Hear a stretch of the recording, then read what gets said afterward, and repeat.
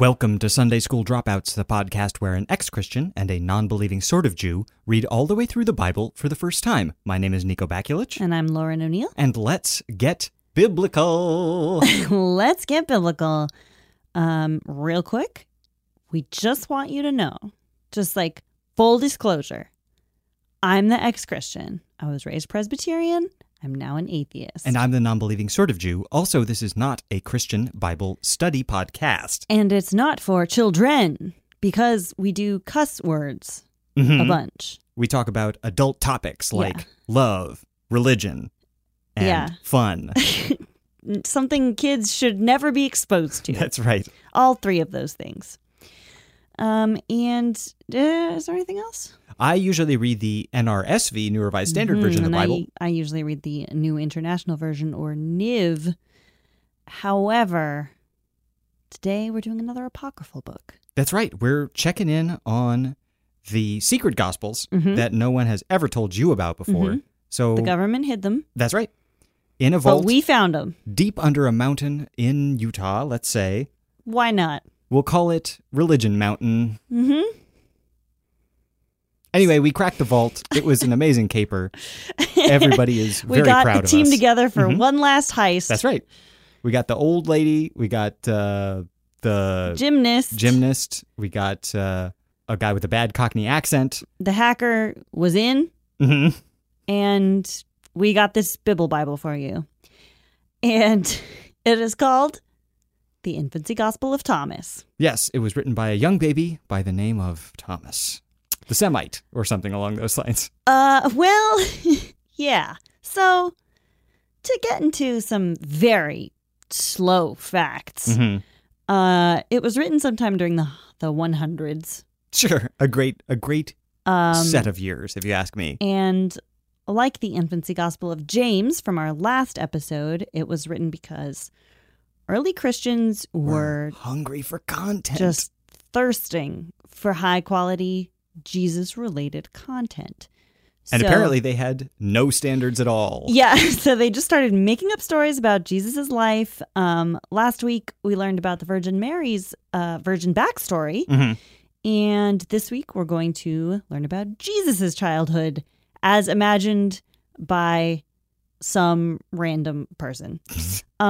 However, we know that these so-called infancy gospels, or proto-gospels, they're sometimes called, were very popular because a lot of copies survived, which means like even more copies existed. And this one claims to be written by what's translated in my version as Thomas the Israelite. I see. What was yours? Something, I think it was like Thomas the Jew. AKA the Israelite philosopher Thomas. Wow. That's a great AKA name. And no one is 100% sure who that's supposed to be. If it's supposed to be like the disciple Thomas, if it's supposed to be some Jesus brother named Thomas. But everybody agrees the book was not written by whoever it's supposed to be. Whoever it's supposed to be, they didn't write it. Wikipedia claims that it was possibly written by a Gentile pretending to be a Jew, but actually getting all his information about like Judaism and Judea from the book of Luke. There's not even a citation on that on Wikipedia, so take it with a grain of salt. But I will say that I can't think of another example of like an Israelite referring to himself as so-and-so the Israelite. That's a decent point. Didn't Paul make a big point about being an Israelite, though? No, he made a a big point Jew. about being a Roman citizen and But he was raised a Jew. That was the important thing. Yeah, but he was raised a Pharisee.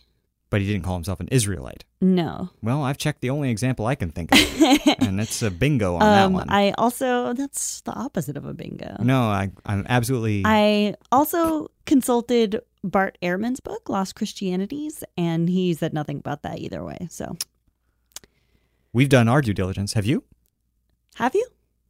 I hope you have. Shall we dive in? I would love to dive in. This is the best kind of Bible book. Why, my dear? Which is short, but absolutely crammed full of batshit stories. That's right. It's like a wonderful guano cave in that it's absolutely crammed full of bat shit. And so chapter 1 is just the author introducing himself as Thomas the Israelite. And then chapter 2, we dive right in with starting it as much as possible like the intro to The Fresh Prince. When this child Jesus was 5 years old. Mm-hmm. This child, this mere babe, Jesus, when he was 5 years old, he was doing some miracles. And his first miracle was like gathering water into puddles and purifying it. He did this with a single command. He then, according to the text, made soft clay and shaped it into 12 sparrows. He did this on the Sabbath day, and many other boys were playing with him. But when a Jew saw what Jesus was doing... Mine said a certain Jew. A certain Jew? Yes. That's a popular Instagram, right? What Jesus was doing when playing on the Sabbath day, he immediately went off and told Joseph, Jesus' father, "See here, your boy is at the ford and has taken mud and fashioned 12 birds with it." Yes. And so has violated the Sabbath. So then Joseph goes over and scolds him for breaking the Sabbath. And Jesus just claps his hands and boom, the sparrows come to life and fly away chirping. I love that he's already redefining the rules of the Sabbath at age 5. And we got to talk about, I mean, we'll talk about this character of 5-year-old shit-stirring Jesus. But this is an incredible diversion from the New Testament and the Old Testament. However, there has never been a character like this in the Bible. No, that's true. Yeah, that's very true. But whoever did this was clearly trying to connect it with a theme that runs throughout the canonical Gospels, which is that Jesus is redefining the Sabbath. Ah, that's a good point. There are a couple other points of connection to actual church shit that we'll talk about as we hit them. But I just love this. But he's also, it seems like it's trying to connect it with some sort of trickster spirit. Well, that's true. Like Coyote, the trickster god. The Coyote.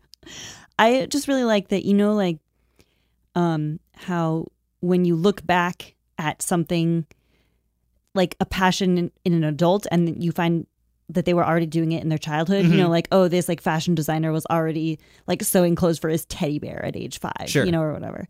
And just like Jesus was like already breaking the Sabbath rules, Yeah, he was like, it's like, well, we know all about what Jesus did when he was an adult. So naturally he would do it when he was a kid as well. It's like, what an artiste. He was just drawn to breaking the Sabbath. That was just like from day one. Let's run down the list of things that Jesus did when he was an adult. Yeah. Like, redefine the Sabbath, tell people to ignore the Old Testament, bring people back from the dead. Yes.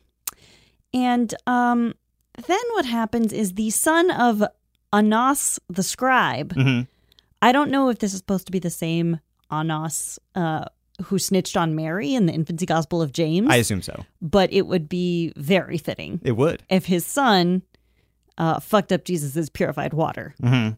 By putting a stick in it? Yeah. Question mark? Or something. And then... So a little boy... So Jesus purifies some water. They're 5, by the way. They're 5. Jesus purifies some water, and then a little boy, using the greatest toy known to little boys, a stick, stirs the stick around in the purified water, thereby, I guess, fucking up Jesus' miracle? I guess, like, getting it muddy. And Jesus says, quote, "You unrighteous, irreverent idiot. What did the pools of water do to harm you? See, now you will wither like a tree, and you will never bear leaves or root or fruit." In an instant, the boy had completely withered away. Immediately, that child was completely withered. The parents Dude, we got so withered. Oh, we were... Yeah. Did you go to the fest this weekend? Dude, we got so withered. Ridiculously withered. I don't even remember driving home. But the parents of the boy who had withered away picked him up and were carrying him out. And because he was sad because he was so young, they came to Joseph and accused him. Oh, mine said they carried him away mourning his lost youth. I mean, that's true. But so I thought the withering meant like that he made him real old. Like he advanced his age. Oh, that's a good It's like point. fast forwarded him to like age 90. And it's like, know. Now you'll never bear fruit because you're a withered old man. I don't know if he perjuriated him or what. It's unclear, I guess. I thought it killed him. I mean, something like that. Clearly it's bad. We can all agree it's quite bad. Well, he'll never produce leaves or root or bear fruit. Oh, man. So I guess did he just wither up his junk? He just like... I mean, he seems to have withered up everything. Oh, man. But he's still alive, I guess. I guess. So it's not Jesus' first murder. No, I think it's just his first curse. Oh, man. That's fucked. Yeah. But anyway, they came to Joseph, the parents, and accused him. It's your fault. Your boy did this. What kind of a child do you have who does such things? A great question. Great question. I got a fucking Children of the Corn evil child, apparently. And a little while later, another kid accidentally runs into Jesus. So Jesus strikes him dead. That's his first murder. That's his first murder. And understandably, the parents in the village are somewhat upset. Where has this boy come from? Everything he says happens instantly. Yeah, why does your child hold the power of life and death in his very hands? And can you please tell him to use it for good instead of evil? Exactly. The parents go to Joseph and say, every single line of this is quotable, by the way. Like, we could just read the entire thing to you. It's amazing. Totally. The parents go to Joseph and say, because you have such a boy, you can't live with us in the village, or else teach him to bless and not curse. He's killing our children. We're all dogs. There's no cats in this village. And so Joseph gives Jesus, a stern talking to. And he's like, could you please stop murdering children? You're 5. And if you could just cool it and not kill anybody. Other parents in the school district are riding my fucking jock about this. And I need you to cool it. And Jesus is like, say no more. Jesus is like, don't even worry about it. He's like a sitcom kid in that he's completely precocious and talks in fully formed adult sentences. Yes. Creepily. Which is creepy. Yes. But it's creepy on sitcoms and it's creepy in the not Bible. In the apocryphal Bible that we smuggled out of a safe in Utah. And deep under Mount Religion. He's like, I just like that he's like, oh, yeah, I got you. I read you loud and clear. And then instead of stopping murdering children, he just blinds all the parents who complained about it. This is what Jesus says. I know that these are not your words. Still, I'll keep quiet for your sake, Joseph. But those people must take their punishment. There and then his accusers became blind. Okay, do they need punishment if they're accusing you of something that you did? I know. And then Joseph is like, that's not what I meant. And he yanks Jesus' ear, as like a little, pulls his ear as like a little punishment. And Jesus is like, wow, quote, you have not acted at all wisely. Don't you know that I don't really belong to you? Don't make me upset. So that's a little psychological clue about what might be going on here. Jesus knows that Joseph is his stepdad. Obviously, he's his real like, dad. You're not my real dad. My real dad's God. God. And he's trying to lord it over Joseph here. But what I wanted to bring up, I'm not sure if you noted this parallel, but there's a very famous episode of the Twilight Zone called It's a Good Life. Is that where a child has a town in thrall to him? Yes. There's a child who reads minds and can make whatever he wants happen. Yes, and so they all have to appease him. They all have to keep positive thoughts and do whatever he wants, and then every night they gather in front of the TV and he broadcasts whatever he wants on the TV, and they all have to say, this is good. This is much better than old TV. I did think of that, which then made me think about how we're actually living that right now with Trump as president. Well, then you had to back off that. Then I had to back off. There's no politics on this show. And also, even I didn't want to compare this crazy fake Jesus to Trump. That still seemed just beyond the pale. That's fair. And I just want to point out, us stealing the secret gospel from underneath Mount Religion was not a political act. Mount Religion, UT, area code 00000. Wow. Okay. So a black site. That's right. Okay. Not a political act. Done strictly for entertainment purposes. Exactly. Now, an instructor named Zacchaeus comes to Joseph. It's Zacchaeus. You're getting... Did you just correct me like that? There's a famous Zacchaeus that we skipped over in the Gospels. We skipped over. Suddenly it's we. He's very short and he couldn't see and he climbed up in a tree. Doesn't ring any bells. Yeah, we skipped over it because we didn't have enough time. But Zacchaeus. This is presumably a different Zacchaeus, although it'd be kind of great if it was the same one. And he comes to Joseph and he's like, okay, clearly your child is very precocious. Maybe, he needs some direction, some boundaries. Mm-hmm. Why don't you send him to my school? I'll teach him to read. I'll teach him to respect his elders. I'll teach him to not literally murder innocent children. Yeah, at his very whim. And Joseph is like, great, go ahead. So first day of class, Zacchaeus tries to teach Jesus the Greek alphabet. And Jesus is like, you don't understand. A great indication that this the was true nature of the alphabet. That this was obviously not written and has nothing to do with the real Jesus' life, because they wouldn't teach him the Greek alphabet. Well, it does say in the text, it's like, we'll teach him the Greek and the Hebrew alphabet. But that does kind of fit with the idea that like a Gentile wrote it and was like, oh yeah, we'll teach him the Greek alphabet and the Hebrew alphabet too, right? Sure, That's like that's what they have, right? Yeah. But Jesus is like, how dare you try to teach children to read when you don't understand the true nature of alpha?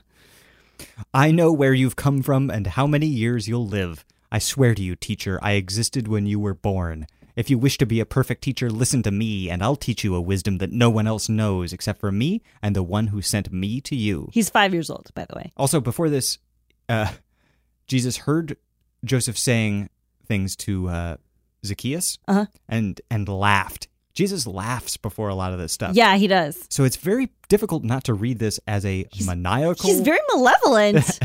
evil trickster little boy laughing and then spouting wisdom far beyond his years. And he also... So, like, the capital Alpha looks exactly the same as a capital A.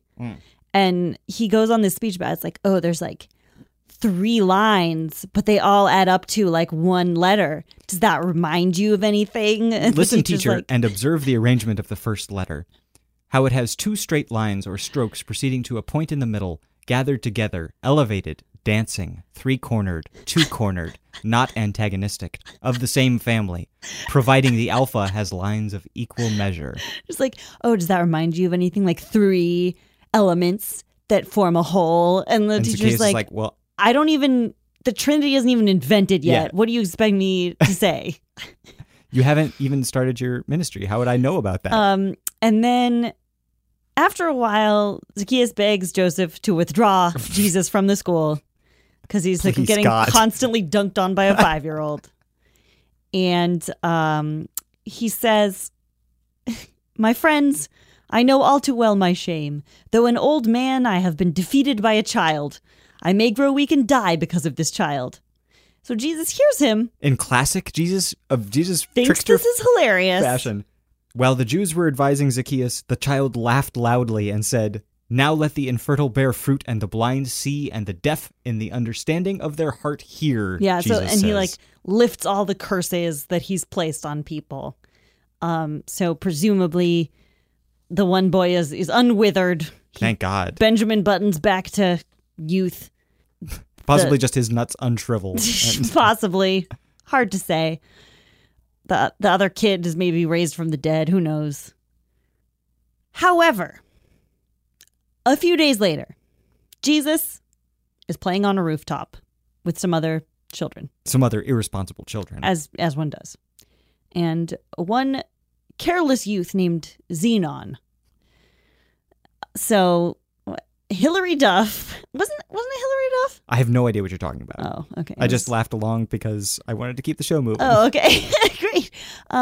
It was some Disney Channel movie called Xenon, Girl of the 21st Century. It may or may not have been Hillary Duff. In any case, this child, a mystery that will never be solved. Xeno or Xenon, falls off the roof and dies. And Xenon's parents quite reasonably assume that Jesus did it, considering he's literally already killed and like disabled dozens of people. And so they're like, you killed our son, our noble gas girl of the 21st century. Oh, I see. You had a whole thing built on this. No, I didn't. I'm putting it in now. And Jesus is like, no, I didn't. And then he's just like, Xenon, could you please tell your dumbass parents that I didn't kill you? And Xenon like, bam, comes back to life. It's like, you didn't kill me, Lord Jesus. Yeah, not at all, Lord. You did not throw me down, but you have raised me up. So this is where Jesus starts his transition from evil trickster spirit to mostly benevolent trickster spirit. He has a bit of a face turn, quote unquote. He's 5 years old. He's had some time to reflect on his actions. He's lived some experiences. Yeah, he's made mistakes. Yeah.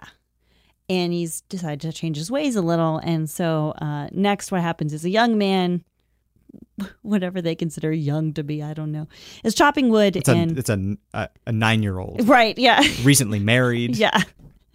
Baby on the way. He's chopping wood and he accidentally chops his foot and Jesus heals him. And then he's like, well, maybe I should use my infinite powers for good instead of evil. I don't know. And then everyone who is upset about all the, death and afflictions or whatever, now they're all really happy with Jesus and they want him to perform more musicals. Perform more musicals? They want him to perform more Merkles. Like, more Angela Merkels. Like Fiddler or Rent. Oh, Rent, that's a good one. 525,600 miracles.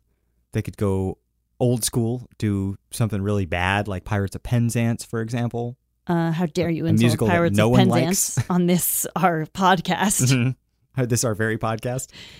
I feel like we need to take a break and just discuss the merits of Pirates of Penzance. That shouldn't take long. I just think we need to process this between us as a couple. That sounds good. You know what? Communication is very important to me. And will Pirates communicate. of Penzance is very important to me. Oh, well, fuck. We're done. We're going to take a break. We're going to take a break. We're going to get divorced. And then we'll see you on the other side. Okay. We'll see you in about a minute. Bye. Bye.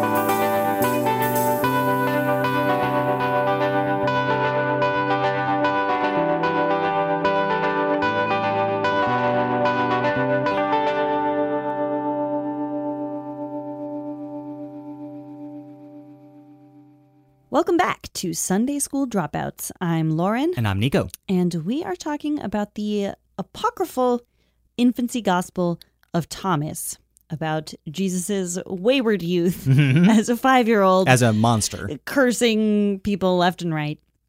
And when we left off, he was starting to get the feeling that he may prefer miracles to curses. Mm-hmm.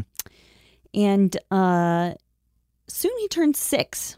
So he's a big Bible boy now. That's right. He changed from a small scripture man yes, he into a big Bible boy. Changed from a small scripture man into a big Bible boy.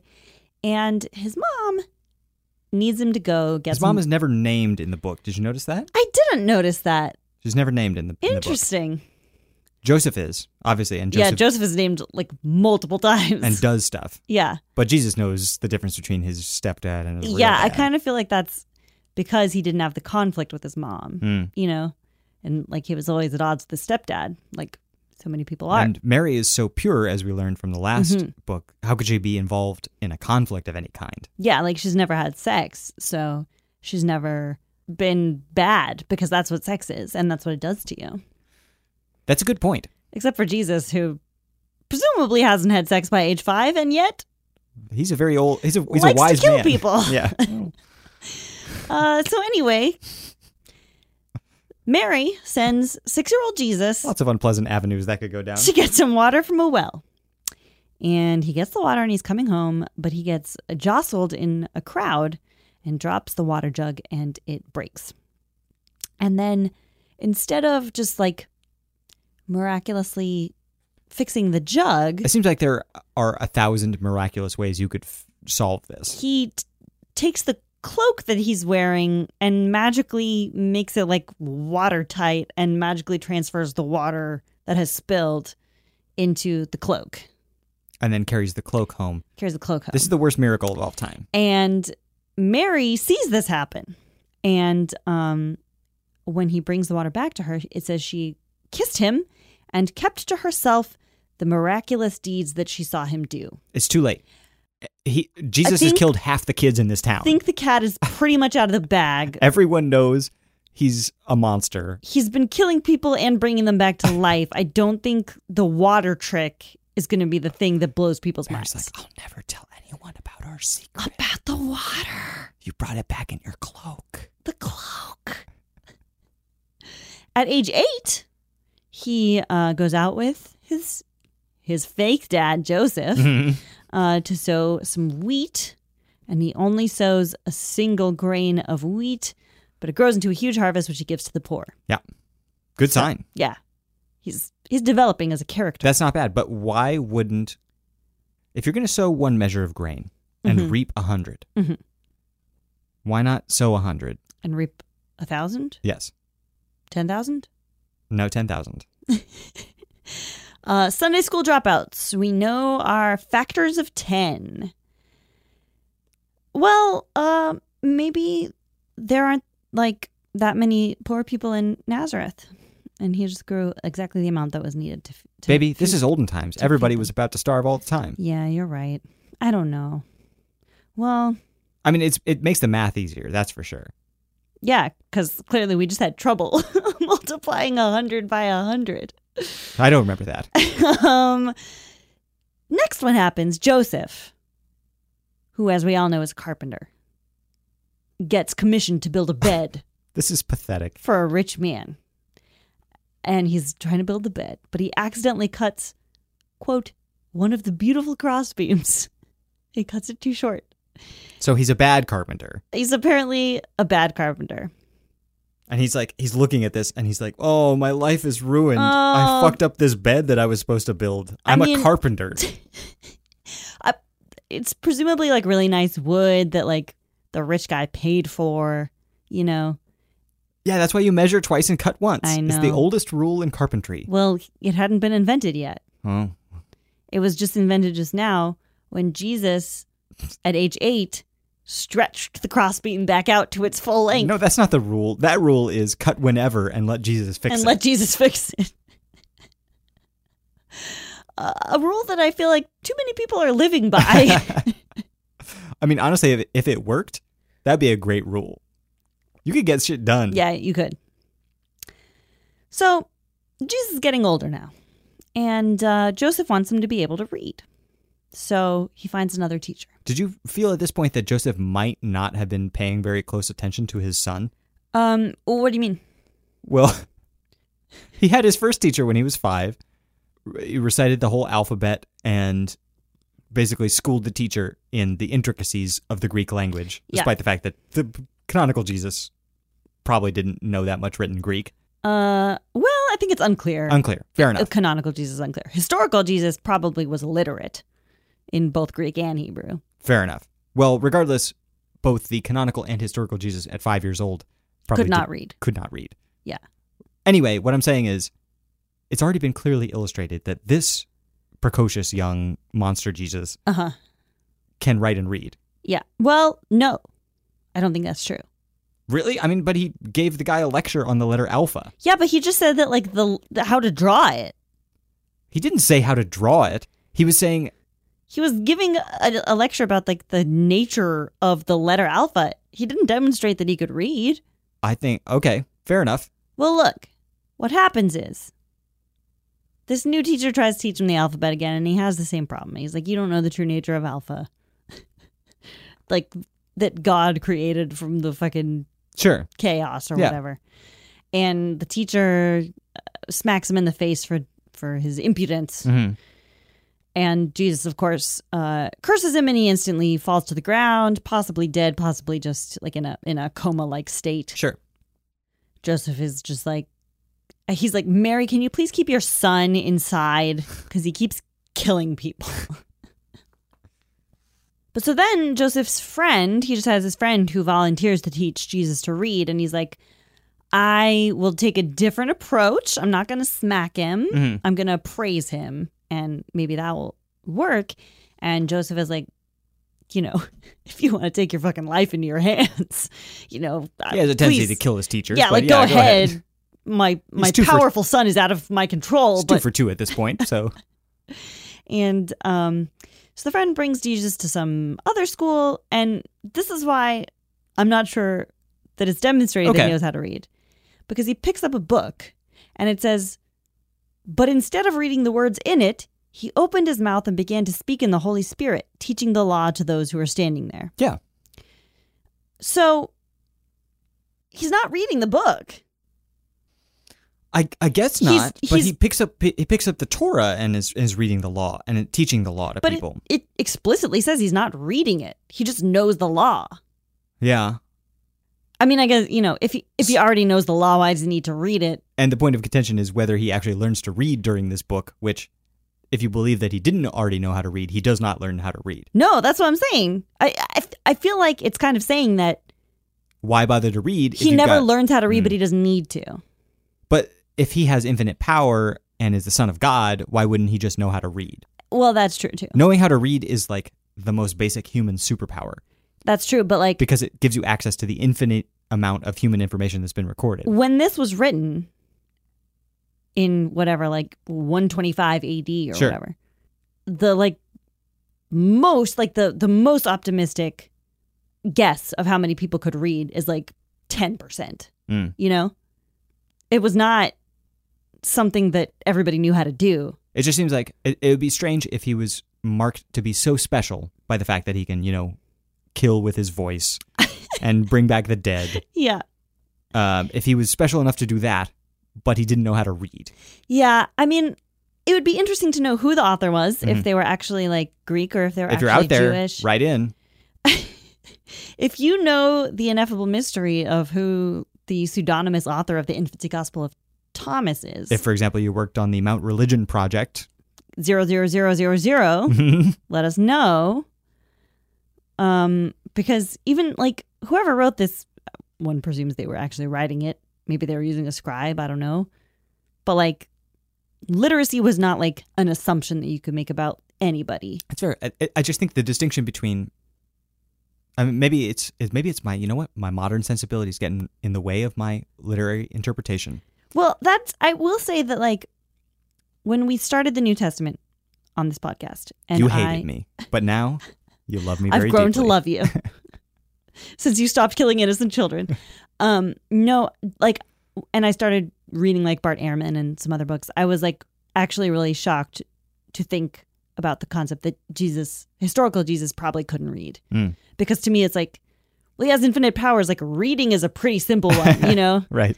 But it actually wasn't that simple back then. That's fair. I mean, even getting enough material to practice reading would be difficult, right? Yeah. Unless you found someone that knew how to write. And I once read an article in the New Yorker. Oh, congratulations. About literacy. And it was talking about... You're one of these coastal elite types, aren't you? I mean, clearly, I live in San Francisco on the coast. And I'm an elite... I'm part of the Elite Four in Pokemon. Oh, fuck, you really? You have to defeat me. Shit. My squad sucks, though. You'll have to get better. Damn it. But it was some early Christian writer. I think it was St. Augustine or something, who was the first person that it was written about him, he could read without reading out loud. I see. He could just read in his mind. And everyone was so impressed by that. So at this point in history, whenever this was written, people didn't know about silent reading. That wasn't even part of humanity yet. So I don't know. Our assumptions might be a little bit off about that. That's fair. You know what? I think that's fair. And thank you for pushing back on that. You're welcome. I'm here to hold your feet to the fire. We only do that on weekends. In any case, Jesus impresses the crowd with his knowledge of the law. Joseph's friend tells Joseph, I don't have anything to teach him. He's already wise. And Jesus is very pleased with this outcome. And to reward this teacher who believes in him, he decides to rescind his curses on the other teachers. How magnanimous of the Son of the Lord. So magnanimous. Next, Jesus goes out and does a couple more miracles just to keep things symmetrical, I guess. One in which his brother James goes out and gets bit by a snack. Mm-hmm. And, quote, when he was stretched out on the ground dying, Jesus breathed on the bite. And not only is James healed, but the snake explodes. I found a metaphor. A metaphor? Mm-hmm. In the Bible? Well, this isn't in the Bible. In but the fake Mount Religion Bible? That's right. I mean, obviously, anytime you talk about snacks, you're talking about original sin. Yeah, that's true. So his brother James, who is a man, Mm-hmm. and he's the son of man, and so this is every man, Oh, wow. is out in the Indeed. world and is bit by the snack Uh-huh. of original sin. Yeah, bit by but a Jesus tasty can come snack. along and potato blow chip. on the snack Yeah. and explode it. Yeah. And Jesus is the only one that can do that. It's also, that's a really good point. You know what? That's a really good point. I was going to say it also connects to, like Acts, where one of the signs, or like, I think it was at the end of John, where he says like the signs that you're like a true believer, like snakes can't hurt you. Yes, and it you is can at the end of speak in John. tongues. Yeah. And of course, Paul gets bit by a snake on Malta, and then everybody starts worshiping him as a god because he doesn't get hurt. So I think probably it's drawing on that as well, but I like your interpretation. I think your deep interpretation is the most significant one. Yes. Fucking nailed it. A baby in the neighborhood dies. Jesus brings it back to life. It says, everyone says, truly, this child is either God or an angel of God. But Jesus just, quote, left from there to play with the other children. You know why? No, I Because don't. he's smooth. Fucking smooth. A dude dies while building a house. Presumably something collapses on him or something, and Jesus brings him back to life. Thereby making it symmetrical, he does 3 miracles Right. in each section of this book, Right. giving it some sort of like holy power that it doesn't deserve. And then in the last chapter, the narrative kind of rejoins the book of Luke. This is its little hook towards legitimacy. Yeah. Where it tries to dig its little fingernails into the coattails of legitimacy. Slouching towards legitimacy. Mm-hmm. Which the Infancy Gospel of It's James... actually slouching towards Bethlehem too. But Oh, yeah, you're right. It is slouched. You're right, it is. The Infancy Gospel of James kind of did the same thing. It drew on Luke, and it also drew on Matthew. But so it has this anecdote about how his family goes to Jerusalem for Passover when Jesus is 12. And when they leave, they realize Jesus isn't with them. And so they go back and they find him in the temple, listening to the teachers and asking them questions.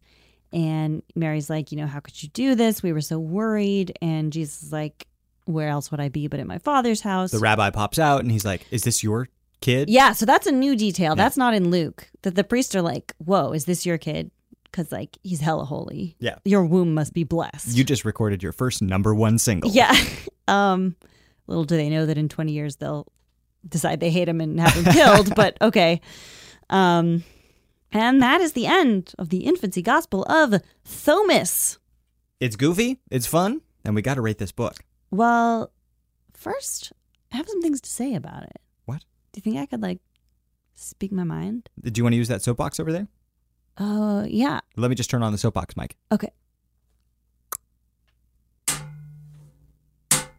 Come up on the soapbox. I'm stomping around. Are you wearing your fucking On iron the tip soapbox. boots? What is that?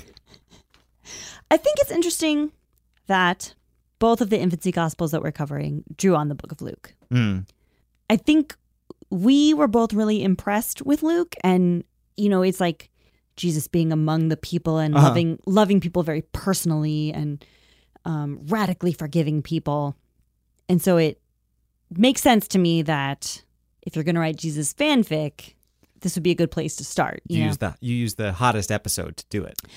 I also think it's interesting that, we've talked a little about this on the podcast. I think that like the popular image of Jesus is really focused on how he's like sinless and perfect and infinitely patient and kind. Mm-hmm. And that doesn't really square up with the Jesus in the Gospels necessarily. Right. It varies gospel to gospel. Yeah, it kind of varies gospel to gospel. But this book we know was really popular. Right.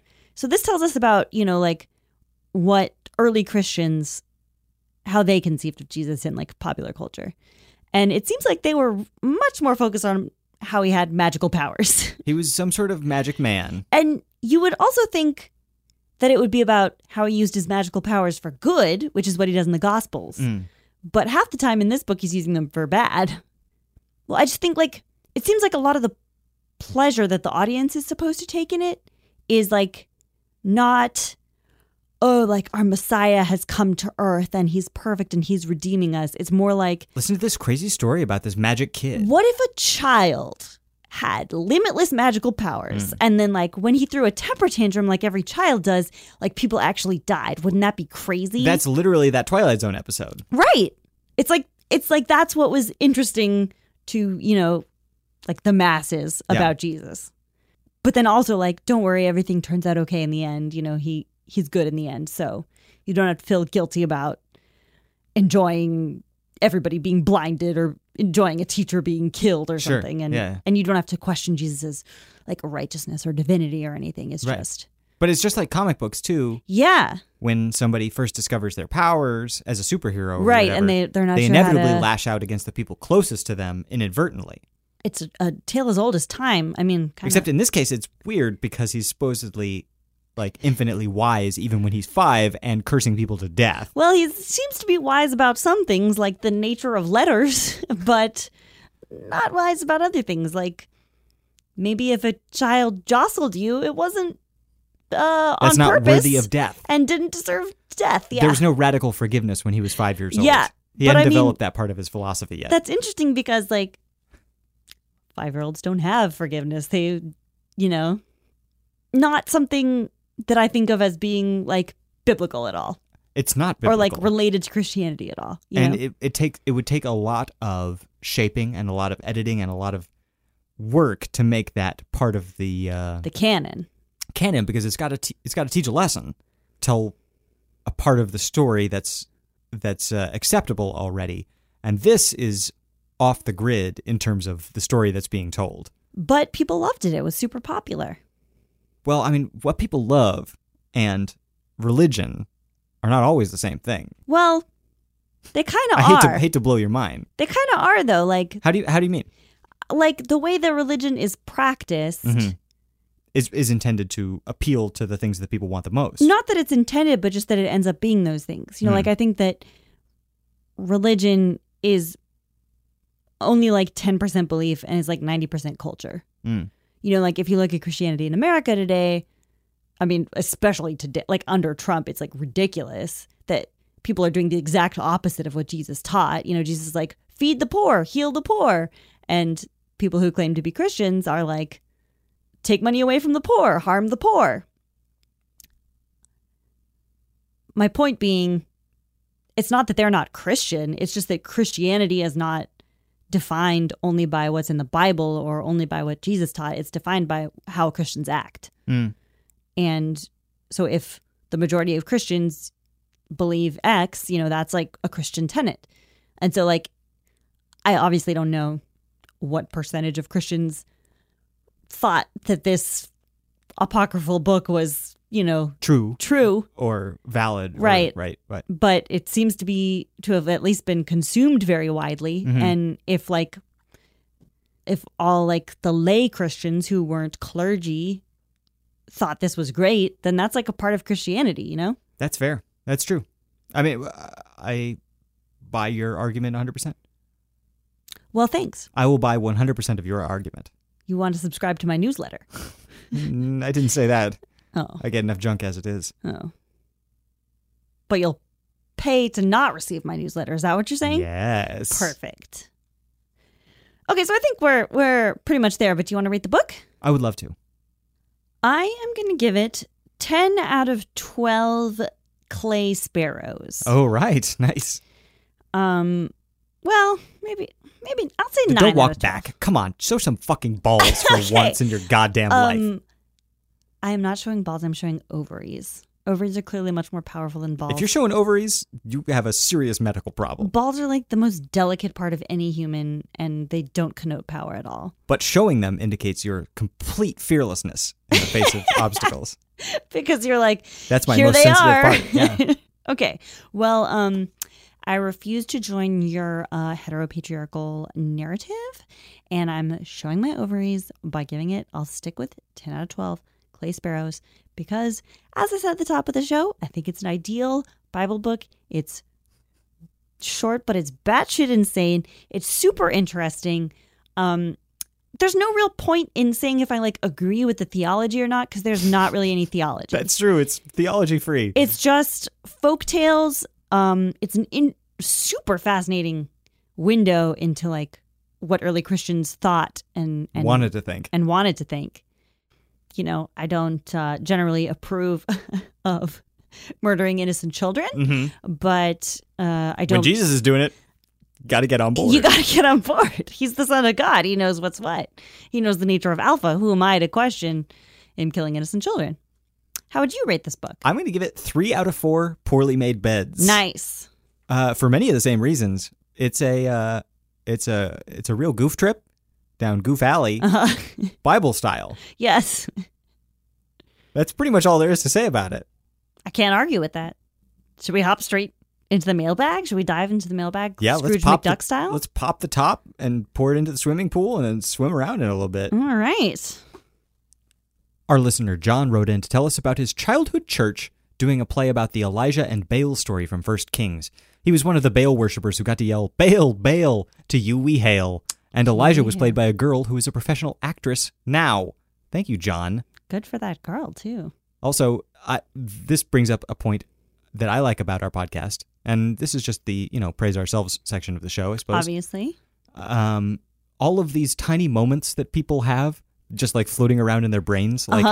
This person remembering the exact chant from their childhood church play production, where they knew exactly what the Baal worshippers said in this play. Yes. And they might not have had many places to share that strange bit of knowledge, but you can share it here. We really do love hearing about all this stuff, and it's so interesting to hear from, because so many people write in from different religious backgrounds. Mm-hmm. Some people are Catholic, some people are Southern Baptist, some people are mainline Protestant, and they all have different, clearly this church, Elijah was played by a girl. This is not your typical church. That's a pretty chill church, yeah.